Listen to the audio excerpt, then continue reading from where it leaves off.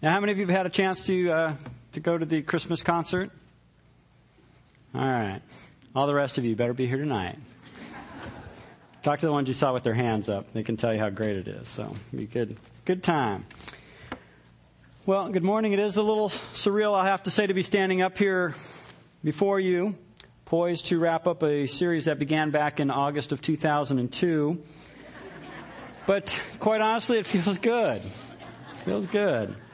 I have no idea what I'm going to teach the next time, but I'm sure we'll come up with something. I hope that the long lapses between the messages haven't caused you to miss the flow and the general overarching theme of joy that permeates this short but yet very powerful letter. And hopefully you'll get a chance to see that. Philippians is a great letter, I think, for all of us to go through whenever we need to kind of rekindle that joy, that fire of joy in our hearts when we're lacking it. It's a great letter to go back over because it helps the reader to regain their focus, to put everything back in its proper perspective so that we might live the lives that God calls each and every one of us to live. I hope that our time together in this book has been as profitable for you as it has been for me. I've grown a lot just in preparing and studying and doing these things, just remembering how joy is to be a part of the believer's life. It is something that is ours in Christ. And I hope God has grown you in that area through our time together in it. It's my prayer that this morning will in some way help solidify that joy and aid each of us in living as God calls us to live as His children. In fact, why don't we right now pray to that end that God would do that. Let's pray. Dear Heavenly Father, it is so good to gather together with these saints and to just open up your word. And Lord, I pray that you will just use this time this morning for your glory. That, Lord, you will help each of us to set aside the various distractions and the things that are occupying our thoughts and our minds right now. Lord, I pray that you will help us to set those things aside so that we might come to your word ready to learn and ready to be changed by its great power. Father, I thank you for your word, and I pray right now that you will just be glorified as we open it up and look at what it has to teach us. We give you all the praise and all the glory in Christ's precious name. Amen. Well, the story is told of a farmer who had lived on the same farm for all of his life.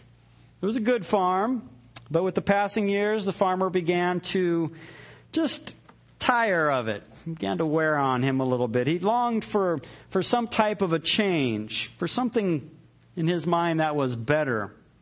Every day, as he looked at the farm, he found something new, some new reason to criticize some feature of this place that he had spent his whole life on. So finally, he decides to sell. And so he lists the farm with the real estate broker, and this broker promptly prepares a sales advertisement for the farm. And as one might expect, it emphasized all the benefits of the farm, all of the things that were right with the farm. Mentioned things like the ideal location, the modern equipment that was on the farm, the healthy stock, the acres of fertile ground, et cetera, et cetera. You get the idea. But before placing the ad in the newspaper, the realtor called the farmer, and he read him the copy for his approval to make sure that he was going to be fine with what he was listing here. And after he had finished, the farmer cried out and he said, "Oh, hold everything. I've changed my mind. I'm not going to sell." Well, the perplexed real estate broker asked the farmer, "Why? What's made you change your mind?" To which the farmer replies, "Well, it's just that I've been looking for a place like that all my life, and now that I finally found it, I don't want to give it up." In this made-up story, we see how easy it is to kind of lose sight of what we have, right?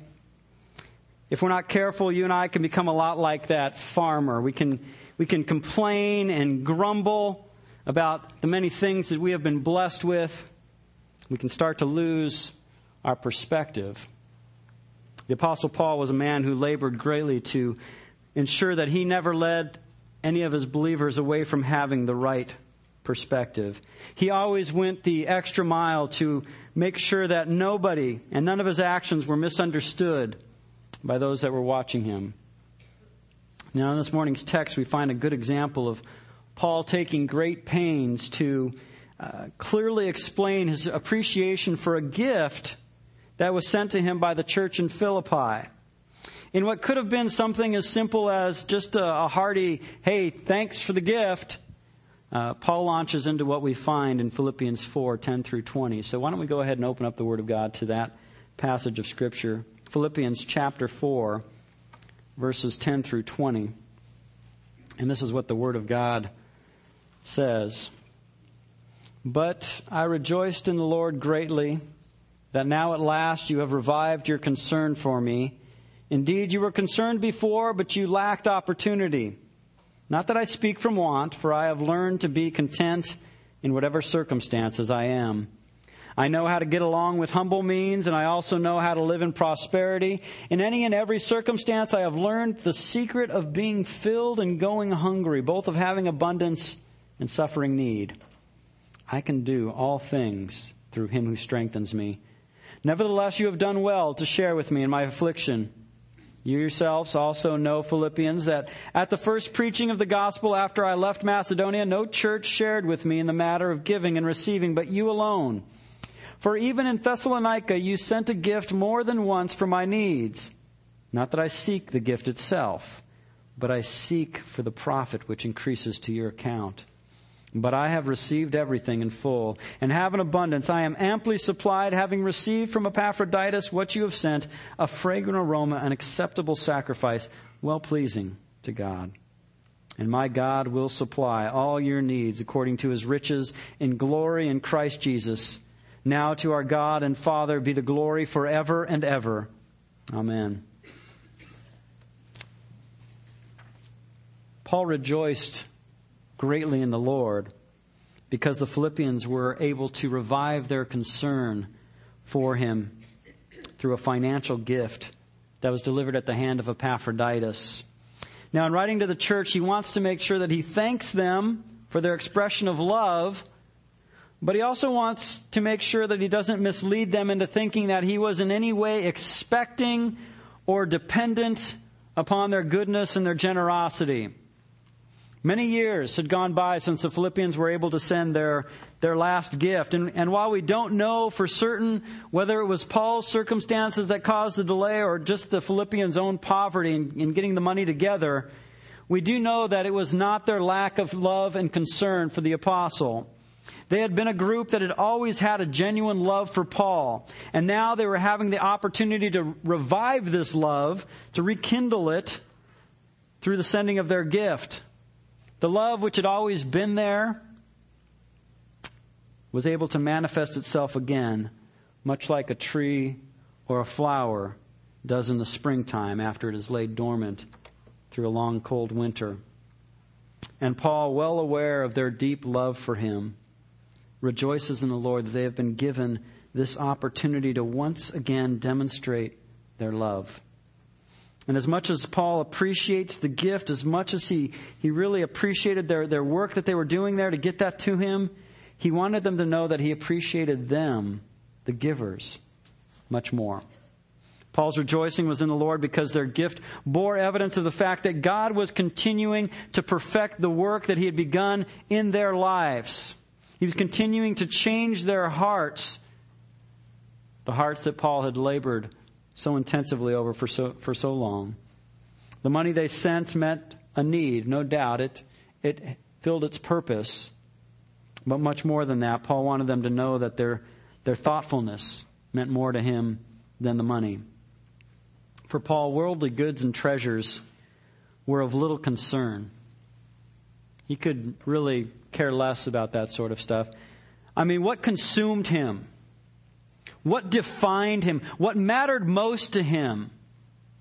He laid bare to us in Philippians 3:10-11 when he says this, that I may know him and the power of his resurrection and the fellowship of his sufferings, being conformed to his death in order that I may attain to the resurrection of the dead. From the time of his conversion to the writing of this letter in a prison cell from Rome, Paul had learned many many valuable lessons that shaped him into the caring and compassionate man that takes 11 verses to say thank you for your generous gift. And it's in these verses that you and I are able to glean some practical wisdom in living a life of joy. So this morning we're going to look at 5 lessons that you and I must learn if we are to rejoice greatly in the Lord. 5 lessons that, if learned properly, are guaranteed to satisfy even the toughest of hearts, because they are lessons that are grounded in the work and in the person of Jesus Christ. Now, the first lesson that you and I must learn if we are to rejoice greatly in the Lord is the lesson of contentment. We must learn the lesson of contentment. Let's look at verses 11 and 12, where he writes, "Not that I speak from want, for I have learned to be content in whatever circumstances I am. I know how to get along with humble means, and I also know how to live in prosperity. In any and every circumstance, I have learned the secret of being filled and going hungry, both of having abundance and suffering need." Now, the Greek word that the apostle uses for the word content literally means self-sufficient. It means that a person is independent of circumstances or conditions or their surroundings. They have sufficiency in themselves or in oneself. What Paul is trying to convey here to the Philippians is that his joy is in no way dependent upon money. He has learned through both time and trials the particular art of contentment. He's come to a place whereby in his life he can honestly say that he is independent of his circumstances. No matter what condition he may find himself in, no matter how difficult things may be, he's fine with it because he has learned that true joy is not dependent upon one's circumstances. In verse 12, Paul covers a gamut of circumstances to show how he's learned this lesson. He says, "I know how to get along with humble means, and I also know how to live in prosperity. In any and every circumstance, I have learned the secret of being filled and going hungry, both of having abundance and suffering need." Oh, brothers and sisters of Calvary Bible Church, how I wish that each of us in here could learn this incredibly valuable lesson. How I wish that each of us here could learn to be content no matter what the size of our houses, our cars, our bank accounts, our retirement funds. How I wish that each of us would learn to not be mastered by money and possessions. So many in the church today are getting caught up in the pursuit of things. They're chasing after stuff instead of Jesus Christ. They're consumed with things instead of Jesus Christ. Albert Schweitzer, a noted German theologian, philosopher, and musician of the 20th century, once made this pointed comment. He said, "If you have something you can't do without, you don't own it. It owns you." We live in a society that is constantly attempting to blur the line between needs and wants. We are told about all of the various things that we need. And yet I ask you, are these things really needs? Do we truly need these things? Are they essential for our livelihood? Not our lifestylehood, but our livelihood. Is that bigger car a need or a want? Is that ski boat a need or a want? Is that new promotion you're after at work a need or a want? Now, don't get me wrong. I'm not saying that these things are sinful. I'm just trying to help you to decipher the difference between something that is a want and something that is truly a need. I want to help you to process that. If God's blessed you with the money to buy a nice car and to own a nice house and to have lots of cool little toys, that's great. I have no problem with you in regards to that, as long as those things do not define you. As long as you would be just as content without them as you are with them. Just so long as your happiness and your joy are not dependent upon things that the Bible tells us are passing away. Now, in case any of you are sitting out there saying, yeah, Brock, you tell those rich people, you let them know the dangers of that stuff. In case any of you might just be sitting out there doing that, well, let me bring it back to you. Because it is possible to not own any of the things that I have just previously mentioned and yet to still be mastered by them. The question I want to ask those of you who find yourself on the have-not side of the equation is this. Are you content in your circumstances? Have you learned the lesson of contentment that is necessary in order to have a joy that cannot be taken away by the ever-changing circumstances of this world? Or do you, like many in our society, grumble and complain and have a spirit of bitterness against those who have what you really want, what you're really desiring?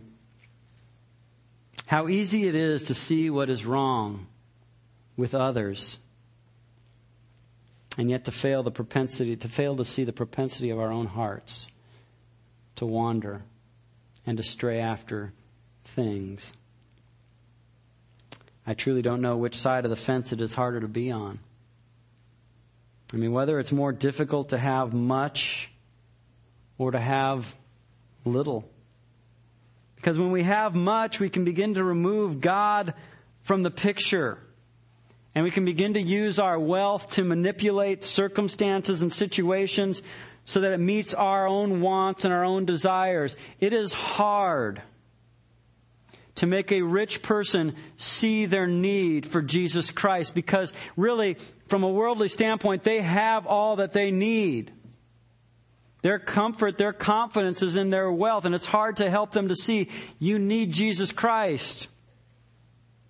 And yet when we have little, we can fret and we can worry, and thus we can fail to rejoice in God in the way that we should. If we are stretched so thin that we don't know how we're going to pay for certain things, that can begin to wear on us and cause in us a bitterness because we don't have enough money to pay for the things that we need to pay for. Both are hard. Both are a challenge. And yet our text tells us that Paul was a man who knew what it was like to be on both sides of the fence.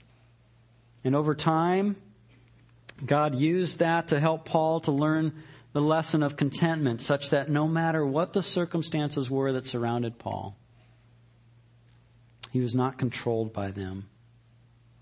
His joy was in Jesus Christ. So whether he found himself in humble means or prosperity, filled or going hungry, in abundance or suffering need, Paul was a man who had learned contentment. And this isn't just some rhetoric that Paul throws out to make himself look good and just to kind of, stand in front of a crowd and say, this is where it's at.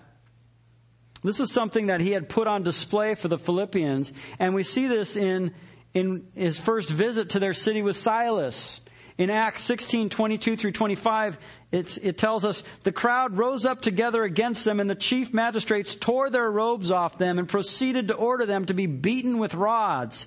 When they had struck them with many blows, they threw them into prison, commanding the jailer to guard them securely. And he, having received such a command, threw them into the inner prison and fastened their feet in the stocks.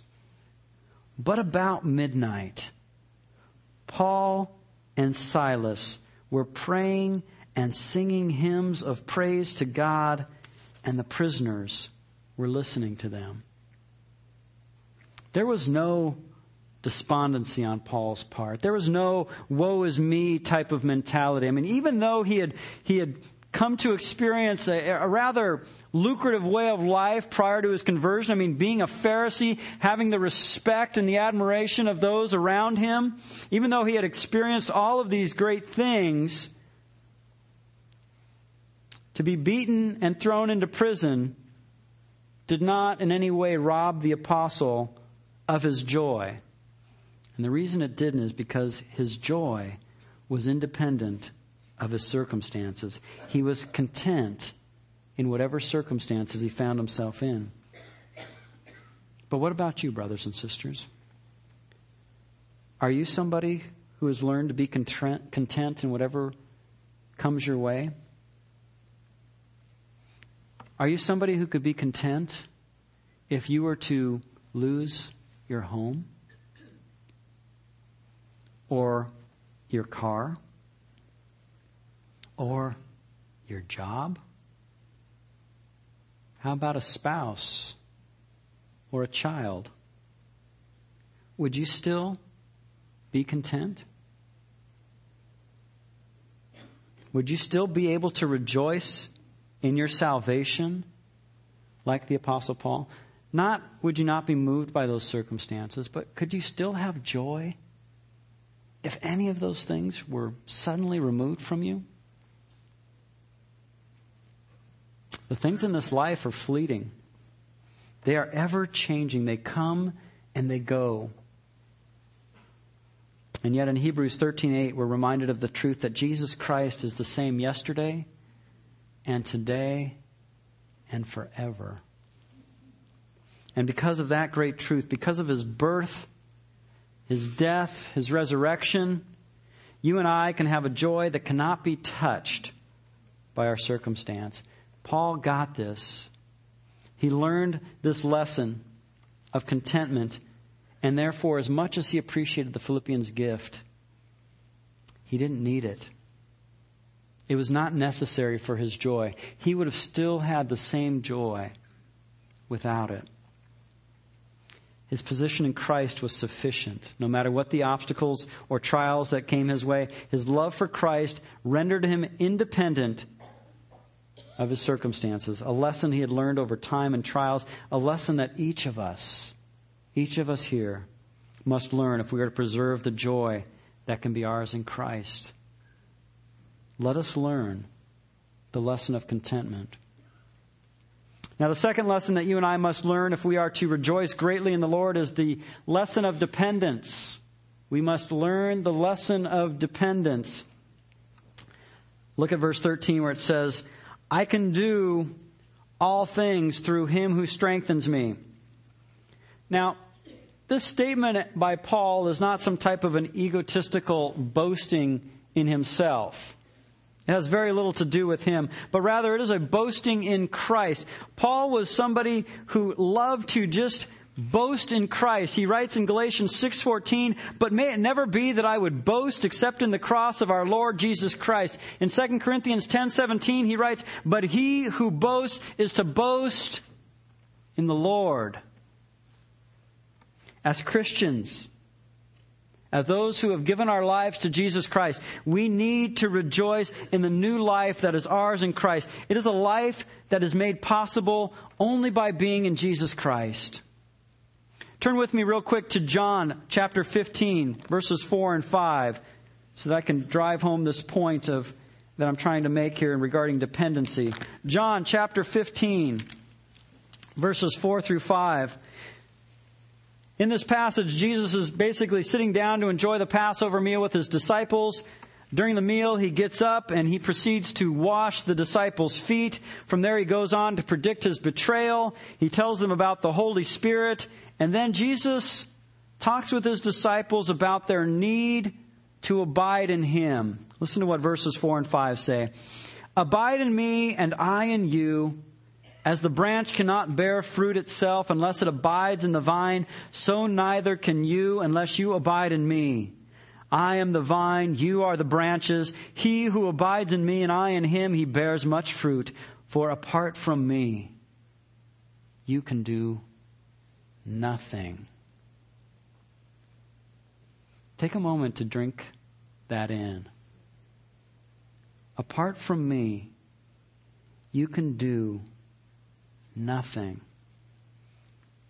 That basically means that outside of being in a relationship with Jesus Christ, you and I are not able to produce any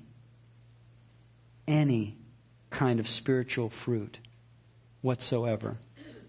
No matter how hard you try, no matter how many good deeds you may think that you're doing, there is zero productivity in God's economy for those that are not in Christ. Paul understood this very well. That's why in Philippians 3:7-8, he regards everything that he had ever done prior to knowing Christ as rubbish. All of the great accomplishments, all of the prestige, all of the high rankings and thoughts of people, all of that total and complete rubbish.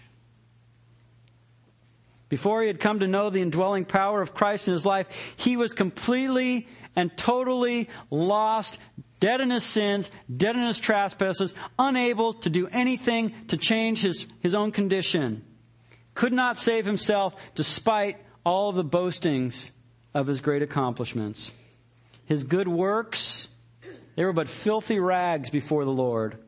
And he was right to cry out that there was nothing good that dwelt within his flesh. But all of that changed. All of that changed the moment that Paul placed his faith in Jesus Christ.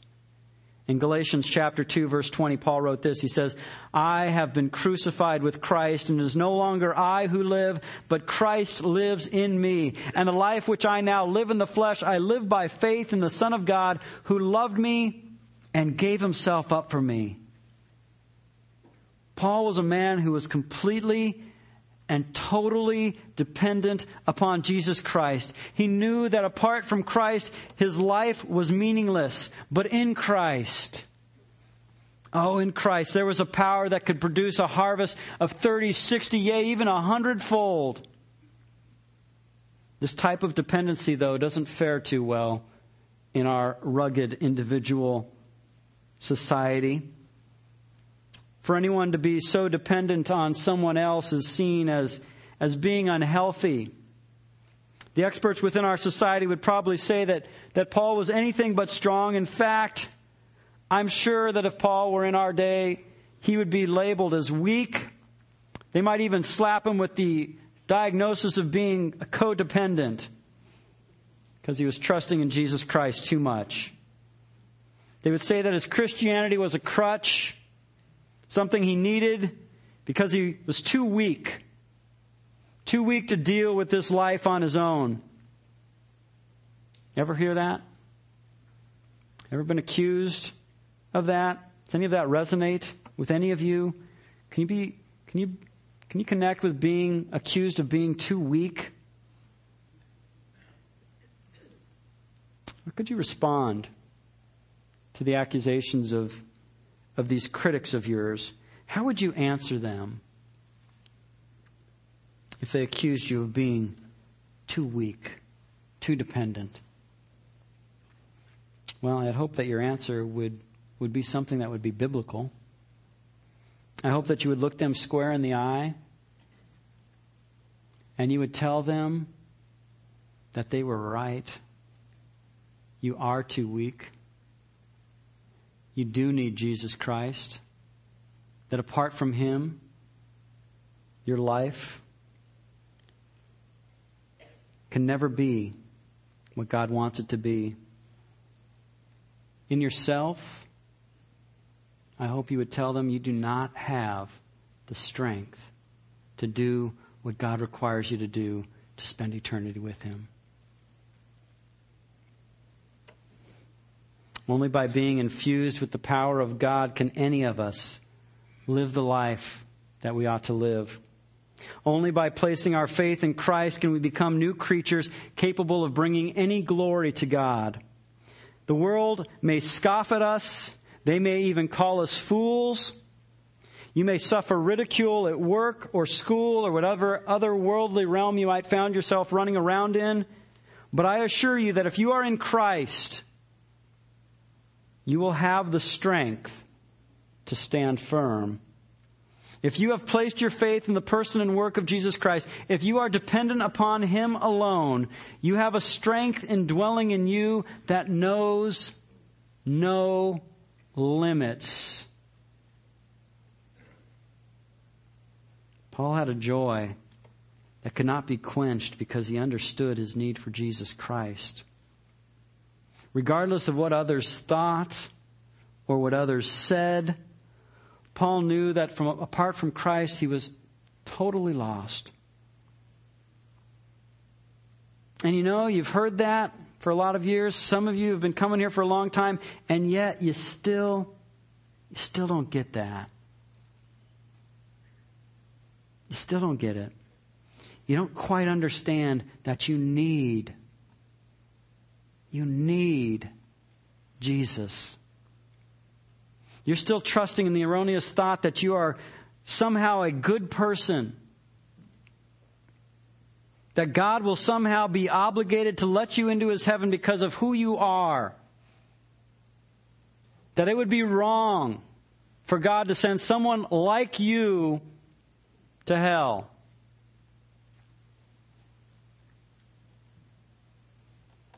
But let me just tell you to heed the words of Paul as they're written in Romans 12:3. For through the grace given to me, I say to everyone among you, not to think more highly of himself than he ought to think, but to think so as to have sound judgment, as God has allotted to each a measure of faith. Pride, brothers and sisters, has taken many a person by the hand and led him straight into the pit of hell. Let us therefore humble ourselves and admit our need for Jesus Christ. Let us come to God in faith such that we might be empowered to endure whatever hardships or trials we may face in this life with great joy that the world cannot understand. In his book, The Rare Jewel of Christian Contentment, Jeremiah Burroughs writes this. He says, there is a strength in Christ not only to sanctify and save us, but strength to support us under all our burdens and afflictions. And Christ expects that when we are under any burden, we should act our faith upon Him to draw virtue and strength from Him. Paul was able to have joy amidst a vast array of circumstances because he had a limitless power in him, equipping him, sustaining him for the task. This same power is available for each and every one of us that has given our lives to Jesus Christ. It is available to us today.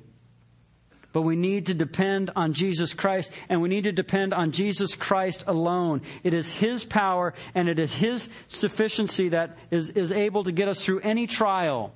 Anything that comes our way, we can endure it because of Christ in us. Brothers and sisters, let us learn the lesson of dependence. Now, the third lesson that you and I must learn if we are to rejoice greatly in the Lord is the lesson of selflessness. We must learn the lesson of selflessness. Let's look at verses 14 through 18. It says, nevertheless, you have done well to share with me in my affliction. You yourselves also know, Philippians, that at the first preaching of the gospel, after I left Macedonia, no church shared with me in the matter of giving and receiving, but you alone. For even in Thessalonica, you sent a gift more than once for my needs. Not that I seek the gift itself, but I seek for the profit, which increases to your account. But I have received everything in full and have an abundance. I am amply supplied, having received from Epaphroditus what you have sent, a fragrant aroma, an acceptable sacrifice, well-pleasing to God. Now remember, Paul could have just written a simple little, hey guys, thanks for the gift. Got it. But he wanted to make sure that the Philippians clearly understood that his joy was not dependent upon their money. Always thinking of others, Paul goes out of his way so as to not to mislead this generous group of believers in any way. So he tells them how he has learned to be content regardless of his circumstances. He tells them of his dependency on Christ. And now he wants to show them that he is really more concerned about them and how their gift is going to benefit them than how it is going to benefit himself. Yes, the Apostle Paul is a man that has learned the lesson of selflessness. With Christ as his ultimate example, Paul made it a habit of benefiting others over himself. And when it came to his dealings with the Philippians, this was no different. In chapter 2 of this letter, in an effort to promote unity amongst the Philippians and to help them to work with one another as they should, he writes in verses 3 and 4, "Do nothing from selfishness or empty conceit, but with humility of mind, regard one another as more important than yourselves. Do not merely look out for your own personal interests, but also the interests of others." This wasn't just a philosophy for Paul. This wasn't just a point of view. It was something that was at the very core of his faith. It was something that shaped everything that he did. And it was at the very core of his faith because it's what Jesus both taught and lived. In summing up the whole of God's commandments, Jesus said in Matthew 22:37 through 39, he says, "You shall love the Lord your God with all your heart and with all your soul and with all your mind. This is the great and foremost commandment. The second is like it. You shall love your neighbor as yourself." For the Christian, a love for others falls only behind our love for God. The whole teachings of the Bible can be summed up in our need to love God first and then our neighbor second. Paul got that. He understood that. He got the importance of loving God and people, which is why his thank you to the Philippians spans over these 11 verses rather than just taking up one line. The gift that the Philippians sent brought Paul joy, not because of the personal benefit that it was to give to him, but because of its spiritual benefit to them. Paul was fine with their gift, without their gift. He didn't need it. But nevertheless, he was glad that they sent it because he knew that it would yield a beneficial credit to their heavenly accounts. The Philippians were doing the very thing that Jesus Christ has told each and every single one of us to do in Matthew 6:20, to store up treasures in heaven where neither moth nor rust destroys and where thieves do not break in and steal. This is exactly what the Philippians were doing in their gift here. Paul knew that the Philippian believers who had sacrificed so much to send the financial gift to him would one day be rewarded at the judgment seat of Christ. And it was this thing that caused the Apostle Paul to rejoice greatly, to praise God for the work that he was doing. Paul was a man who had learned the lesson of selflessness. He was a man who thought more about others than himself. But again, what about you? Can the same be said of you? Are you someone who frequently gives preference to others? Or do you have to have things done according to your ways and according to your terms? And let's just bring it into the world, right? How about when you're driving on the freeway? Are you selfless? How about when you're at home with your family? Are you selfless? How about when you're at school or at your job? Are you selfless? It's so easy, isn't it? I mean, we don't have to work very hard to become self-focused. It's so easy just to bring it always back to us. To become so consumed with our own wants and our own desires, our own feelings, that we fail to consider the wants and the feelings of other people. Our selfishness doesn't want to give preference to anyone but me, myself, and I. That's it. But I assure you, brothers and sisters, there is no joy in that way of living. And there is no joy in that way of living because it is disobedient to the Word of God, and you cannot walk in disobedience to God and experience the joy that comes from being in His good and perfect will. There is a joy that flows out of a selfless life. The more you and I become conformed into the image of Jesus Christ, the more we begin to function in the manner that God has created us for.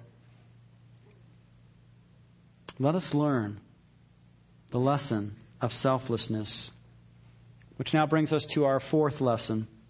The fourth lesson that you and I must learn if we are to rejoice greatly in the Lord is the lesson of confidence. We must learn the lesson of confidence. Look at verse 19. It says, "And my God will supply all your needs according to His riches and glory in Christ Jesus."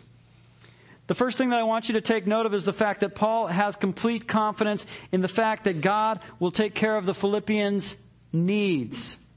He isn't telling them that God will take care of all of their wants, but rather all of their needs. And this is important because we've already discussed the fact that the line between a need and a want is easily blurred by us. But I assure you, it is not easily blurred by God. God knows exactly what you and I need.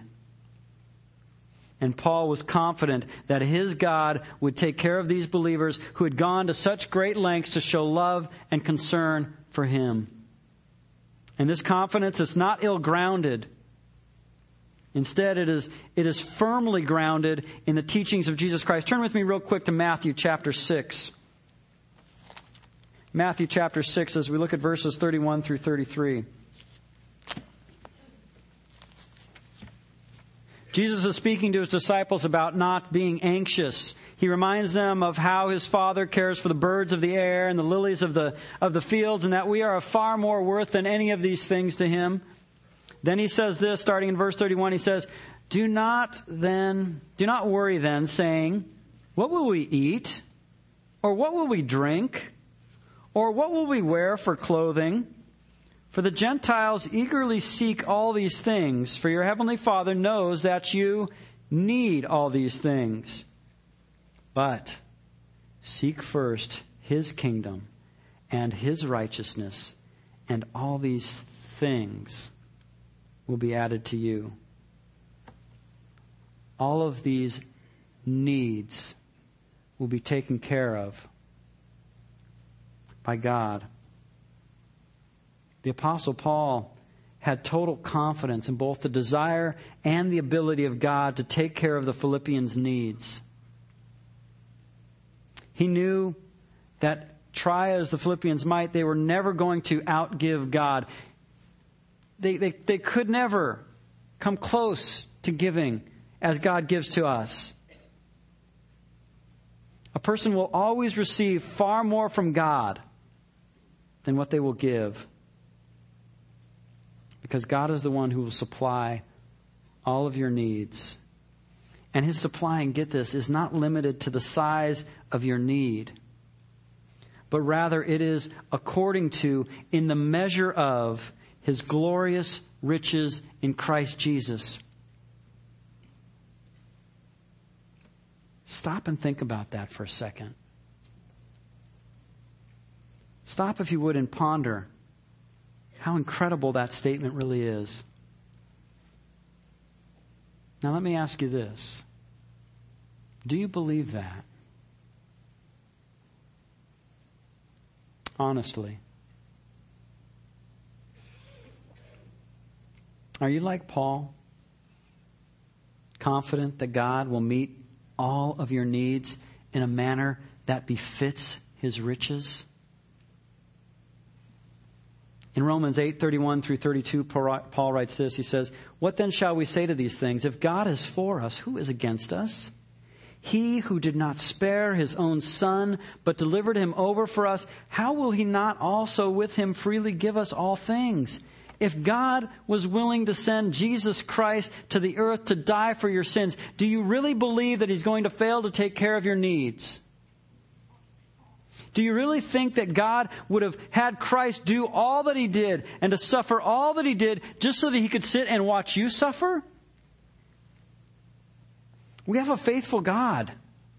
And according to Ephesians 3:20, this God is able to do far more abundantly beyond all that we ask or think. He is a God of unlimited love, of unlimited grace, of unlimited resources. Therefore, let us approach Him in full confidence. Let us come to this God fully trusting in His ability and willingness to supply all of our needs. There's a joy that comes in having confidence. Let us learn the lesson of confidence. All of which brings us to the fifth and final lesson. The fifth lesson that you and I must learn if we are to rejoice greatly in the Lord is the lesson of adoration. We must learn the lesson of adoration. Let's look at verse 20. Now to our God and Father be the glory forever and ever. Amen. Now this is one of the things that I really appreciate about the Apostle Paul. He never hesitates to just kind of praise God. I mean, he never loses sight of what our ultimate purpose in life is, namely to bring glory to God. He always kind of has that just in his peripheral, and he always kind of has that just where he's got his sights set on it. And at various times throughout his writings, we find Paul kind of moved as he's jotting down these great truths and he's communicating these great things to the people that he's writing to. And we kind of see him just all of a sudden kind of get swept up in what he's writing to people, and he gets taken away by it. And then he just all of a sudden wants to just praise God for what he's doing. I mean, he just wants to offer up a quick little praise to God as he kind of drinks in what he's writing to other people. I mean, look at Romans 11:33 through 36. He says, "Oh, the depth of the riches, both of the wisdom and knowledge of God. How unsearchable are His judgments and unfathomable His ways. For who has known the mind of the Lord, or who became His counselor, or who was first given to Him that it might be paid back to Him again? For from Him and through Him and to Him are all things. To Him be the glory forever. Amen." 1 Timothy 1:15 through 17. It is a trustworthy statement deserving full acceptance that Christ came into the world to save sinners, among whom I am foremost of all. Yet for this reason I found mercy, so that in me, as the foremost, Jesus Christ might demonstrate His perfect patience as an example for those who would believe in Him for eternal life. Now to the King, eternal, immortal, invisible, the only God, be honor and glory forever and ever. Amen. 2 Timothy 4:18, the Lord will rescue me from every evil deed and will bring me safely to His heavenly kingdom. To Him be the glory forever and ever. Amen. Paul knew without question that there was only one God. And this one God existed in three persons: God the Father, God the Son, and God the Holy Spirit. He also knew that this God was not in any way dependent upon man, but that rather man was completely and totally dependent upon Him. Thus, Paul responds with adoration to the one who is responsible for his salvation. This is the fitting response for all who are in Christ. This is how each of us should respond. As you soak in all that God has done for you, all that He has afforded to you in Christ, we should, like Paul, be moved to offer praise to God. D. Martin Lloyd-Jones writes this regarding God. God is the eternal, the creator, the artificer and sustainer of everything that is. Glorious in holiness and power, He is the one to whom the nations are as a drop of a bucket and are counted as the small dust of the balance. He is a person, and He has not only created everything and sustains everything, but everything is subject to His dominion and reign. Brothers and sisters, God is somebody who is worthy of our worship. And in Paul's doxology, it's just a joyous crown that he offers to the one that he loves, that he adores. Paul had learned the lesson of adoration. He had learned to praise the one who had given him so much in Christ. But again, how about you? Do you offer praise and worship to God? Are you amazed that God saved you? Are you taken aback by God's love for you? Is your entire life an act of worship to the one who loves you and sent His only begotten Son to die for you? You and I were created to bring glory to God. And only God is worthy of our worship. Anything else isn't deserving of it.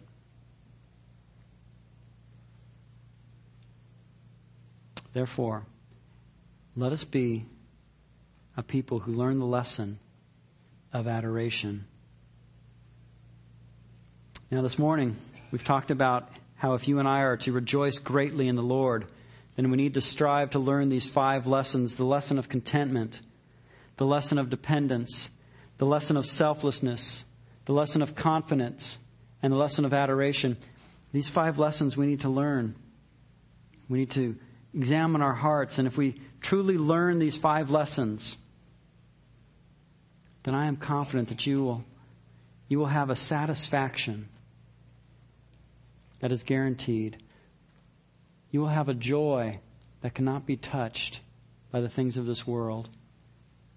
You will have your relationship with God where it should be if you can drink in these 5 lessons and give praise to God for it, because that is who is worthy of it. God has blessed us, brothers and sisters. He has given us so much.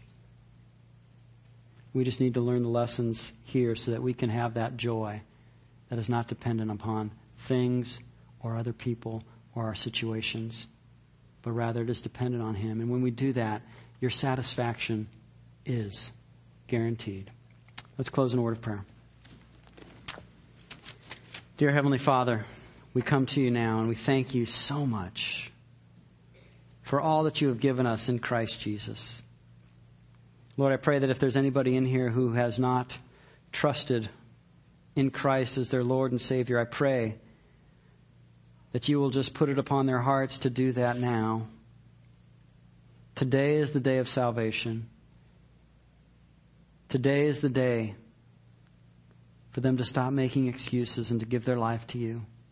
Lord, remove the blinders from their eyes. Help them to see how great a God you are. And Lord, give them the joy that comes from walking in close fellowship with you. We thank you for your word. We thank you for how it shapes and molds us into being the people that you call us to be. Lord, forgive us for the many ways in which we fall short. But Lord, give us the grace to change. Give us the grace to rejoice in you and to find our sufficiency in you alone. Thank you for our time together, Lord. I pray that you will work in the hearts of each and every one of us so that we might be a people set apart to bring you glory and honor in every way possible. And we ask this in Christ's precious name. Amen.